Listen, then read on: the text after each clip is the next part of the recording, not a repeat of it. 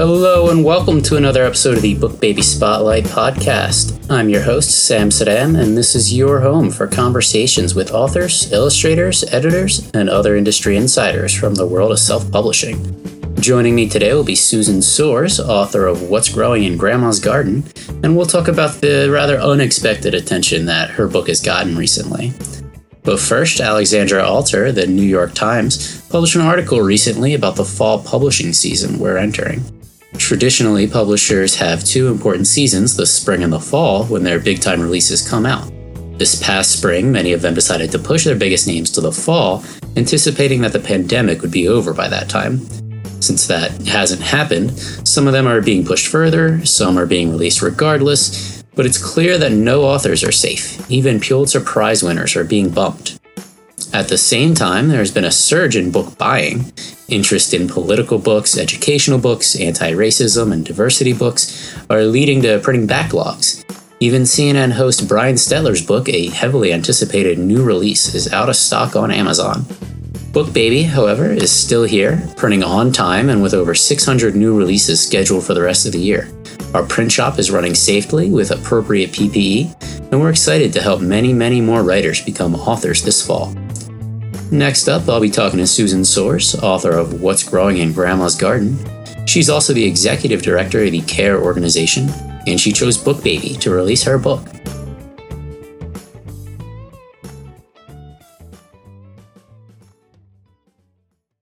Susan, thanks for joining me.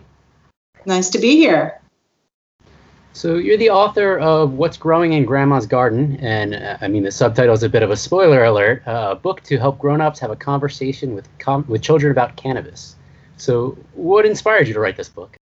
Well, I never even thought about being an author, and I'm a longtime cannabis activist, and so over the course of the last decade, I've been working on various legalization initiatives, and the argument that always comes back to us is, what about the children? And, DARE did a lot to keep the drug war going, and, the just say no was such a dumb thing to say. I mean, really? The kids are going to get asked if they want to try some drugs and they're going to just say no. You got to give them more than that, So anyway, people that was their argument. They didn't want the kids to be exposed to cannabis. And it just finally got so bad. I mean, we had legalized it in California through Prop 64. It had been a year into legalization and people were still saying, what about the children? So I said to myself, I'm going to have to write a book and make it a beautiful picture book and make it as mainstream as possible and try and get it out there so that people could talk to their children, because that's it. What about the children? I mean, what about guns in your house? What about alcohol in your house? What about pharmaceutical drugs in your house? You talk to your kids about it. What about sex? You talk to your kids. What about cannabis? You just talk to them, So I did it because we needed an answer to that question. So your organization, CARE, you just named the opposing program, the DARE program. I assume that name was intentional? Absolutely. The name, I used their font for my logo and their motto, just say no, but my no is KNOW. So did you illustrate the book yourself? No, I went on Fiverr.com. And I got like 5 or 6 different artists to do a mock-up on the title page to see how we work together. And I found this guy, he's in Switzerland, and he was just amazing. And thanks to him, I spent a lot of money on the illustrations because I felt like it was super important for a children's book. Mm-hmm. And he had done some work on children's books before, so I relied on his expertise and his creativity But I just, he's the expert, so I just trusted him. And the first illustration that he sent to me, the grandma's nose looked like a big water balloon, and I was like, what the heck is on her face? And he said, that's her nose. And I was like, okay, man, I'm going to trust you. And I've had a lot of people say that because the illustrations are the way they are, that this can be an international book because the people don't look any one particular race.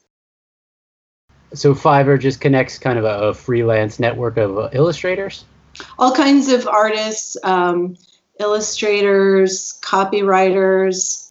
How long of a process was it from start to finish to illustrate it? It can be really fast if you want it to be, just depending on who you want to do your work. Some of them are more in demand, so it'll take longer. But you can also incentivize them by paying more. It took us. It took us about, there was 10 spreads, which is 2 pages, which all of this stuff was so new to me. I didn't even know. That's one of the reasons I came to Book Baby, was for some help on that stuff. Cause it's like, how do you even lay this thing out? Well, that was my next question. How did you find Book Baby? I did a lot of research. I wanted to be realistic. I wanted to know what I was getting into. So I spent a year researching the topic, interviewing parents, whether or not they were talking to their kids and what they were saying, what to expect as a first-time author, I contacted some publishers and got very many no thank yous because it was about children and cannabis. But yeah, I wanted to be realistic about it. And I realized when I got done with my research that it was going to cost me about $10,000 to get the book out there. And I would be lucky if I sold 200 books, if I did everything right as a first-time self-published author. And I was, that was fine. It was important that the book get out there. Fortunately, it's doing better than that, but it's a lot of work. So you released the book in 2019, and I know you have more recent news that I'm looking forward to hearing about, but what was the initial reaction? Well, what is it? You have 90 days when you're on Amazon. You have the pre-sale, 90 days to generate a lot of traffic. And I was fortunate because I had been a guest on The Woody Show several times before. The Woody Show is the #1 morning drive show in LA and like 3 or 4 other major markets. And they're on iHeartRadio. They've got like 15 million subscribers. So I had been on The Woody Show about 3 or 4 times as the weed fairy. I would come in and bring them bags full of weed after my event. And so they loved me. And it's because of Woody. He's one of the reasons I wrote the book, because one of my first appearance as the weed fairy, he said, how do you talk to your kids about cannabis? Because he had 2 little kids. And I was like, no, he asked me how I did it. How did you talk to your kids? And I had to confess that I didn't talk to my kids because when my kids were kids, that was before Prop 215. So it was definitely not legal. So I didn't talk to them. So that made me feel bad. So then I went on my search for how were parents talking to their kids. And I found out that even people that were 3rd generation cannabis growers weren't talking to their kids about it. So I got to be on the Woody Show. And with all of those listeners, Woody, said, go to Amazon or wherever they were supposed to go to pre-order the book. And so we got a lot of action right away. And so I think Amazon, the first order they placed was 225 books. Did you have any unique author events, meet and greet and bake, or? I need to do that. No, I haven't had time. I've got a lot of stuff going on. This book is just one of the projects. I haven't had time. I need to do that. Now we have COVID, so yeah, I'm not sure. going to want to share a joint with you at this time. Not right now. No. So how do you connect with your audience then? Via social media? Do you have to target to areas where it's legal, or? For the book is it's weird. It's still in this gray area. We can sell it anywhere, right? I mean, you would know. For sure, yeah. Yeah. So, but when I first started thinking about doing it, I tried to do some fundraisers like GoFundMe, and they wouldn't let me do a fundraiser because it had to do with cannabis and children. So what do you think the main message is that you want to send to parents through this book as to how to talk to their children? I want to normalize it. It's that's why I did the spread of the parents drinking wine and then grandma way back in the back, downwind from the kids, smoking her joint. And I didn't put any copy about the joint. It's pretty subtle.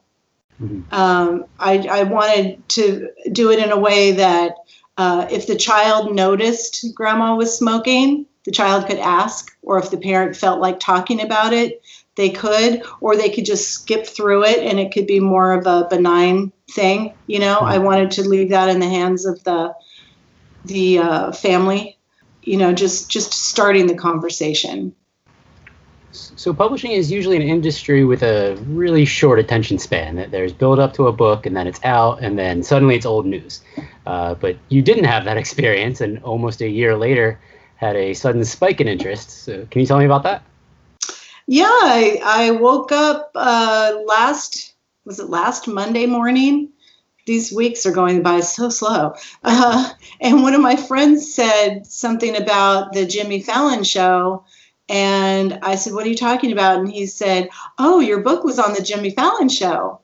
And he thought that I knew that I had arranged it or something. I saw the video and I was horrified because he's got this segment called Do Not Read. Do not read, do not read, do not read these books, these books. This next up is a children's book. I love kids' books, obviously. You know that, man. This one's called What's Growing in Grandma's Garden? And then if you zoom in, it says, a book to help grown-ups have a conversation with children about cannabis. Wait, what? Yeah, it's never too early to teach your kids about how grandma loves to get baked. There you go. Let's take a look inside. You got some people there eating, kids playing under a tree, and then there's grandma just chilling by herself in front of a locked greenhouse. She's like Martha Stewart. Right. Do not read? Why is my book in there? But so I was pretty upset the first day on social media, and then I talked to a bunch of people, and everyone was like, "No, this is a good thing." So, have you reached out to the Fallon people, try to follow up on this? I have. I reached out to the people that are in charge of that segment. I sent them the spoof. A lot of people went on YouTube where the show posted the video and, said, shame on you, Jimmy Fallon, cannabis is good. And there's all kinds of comments. So, I'm crossing my fingers, hoping that he'll let me be on the show. But he has come out and said that he's not a pot person. Mm. So I don't know. I don't know how he feels about it. Hopefully we can get the Weed Fairy National. That would be great. So are you working on any new books? Everybody keeps telling me that I need to do a follow-up, but I don't have that sense of urgency like I did that one. Somebody said I should do a What's Cooking in Grandma's Kitchen book, but we'll see. Well, if you do, are you going to publish with Book Baby again? Oh, yeah. Yeah, there's no way I could, I'm so busy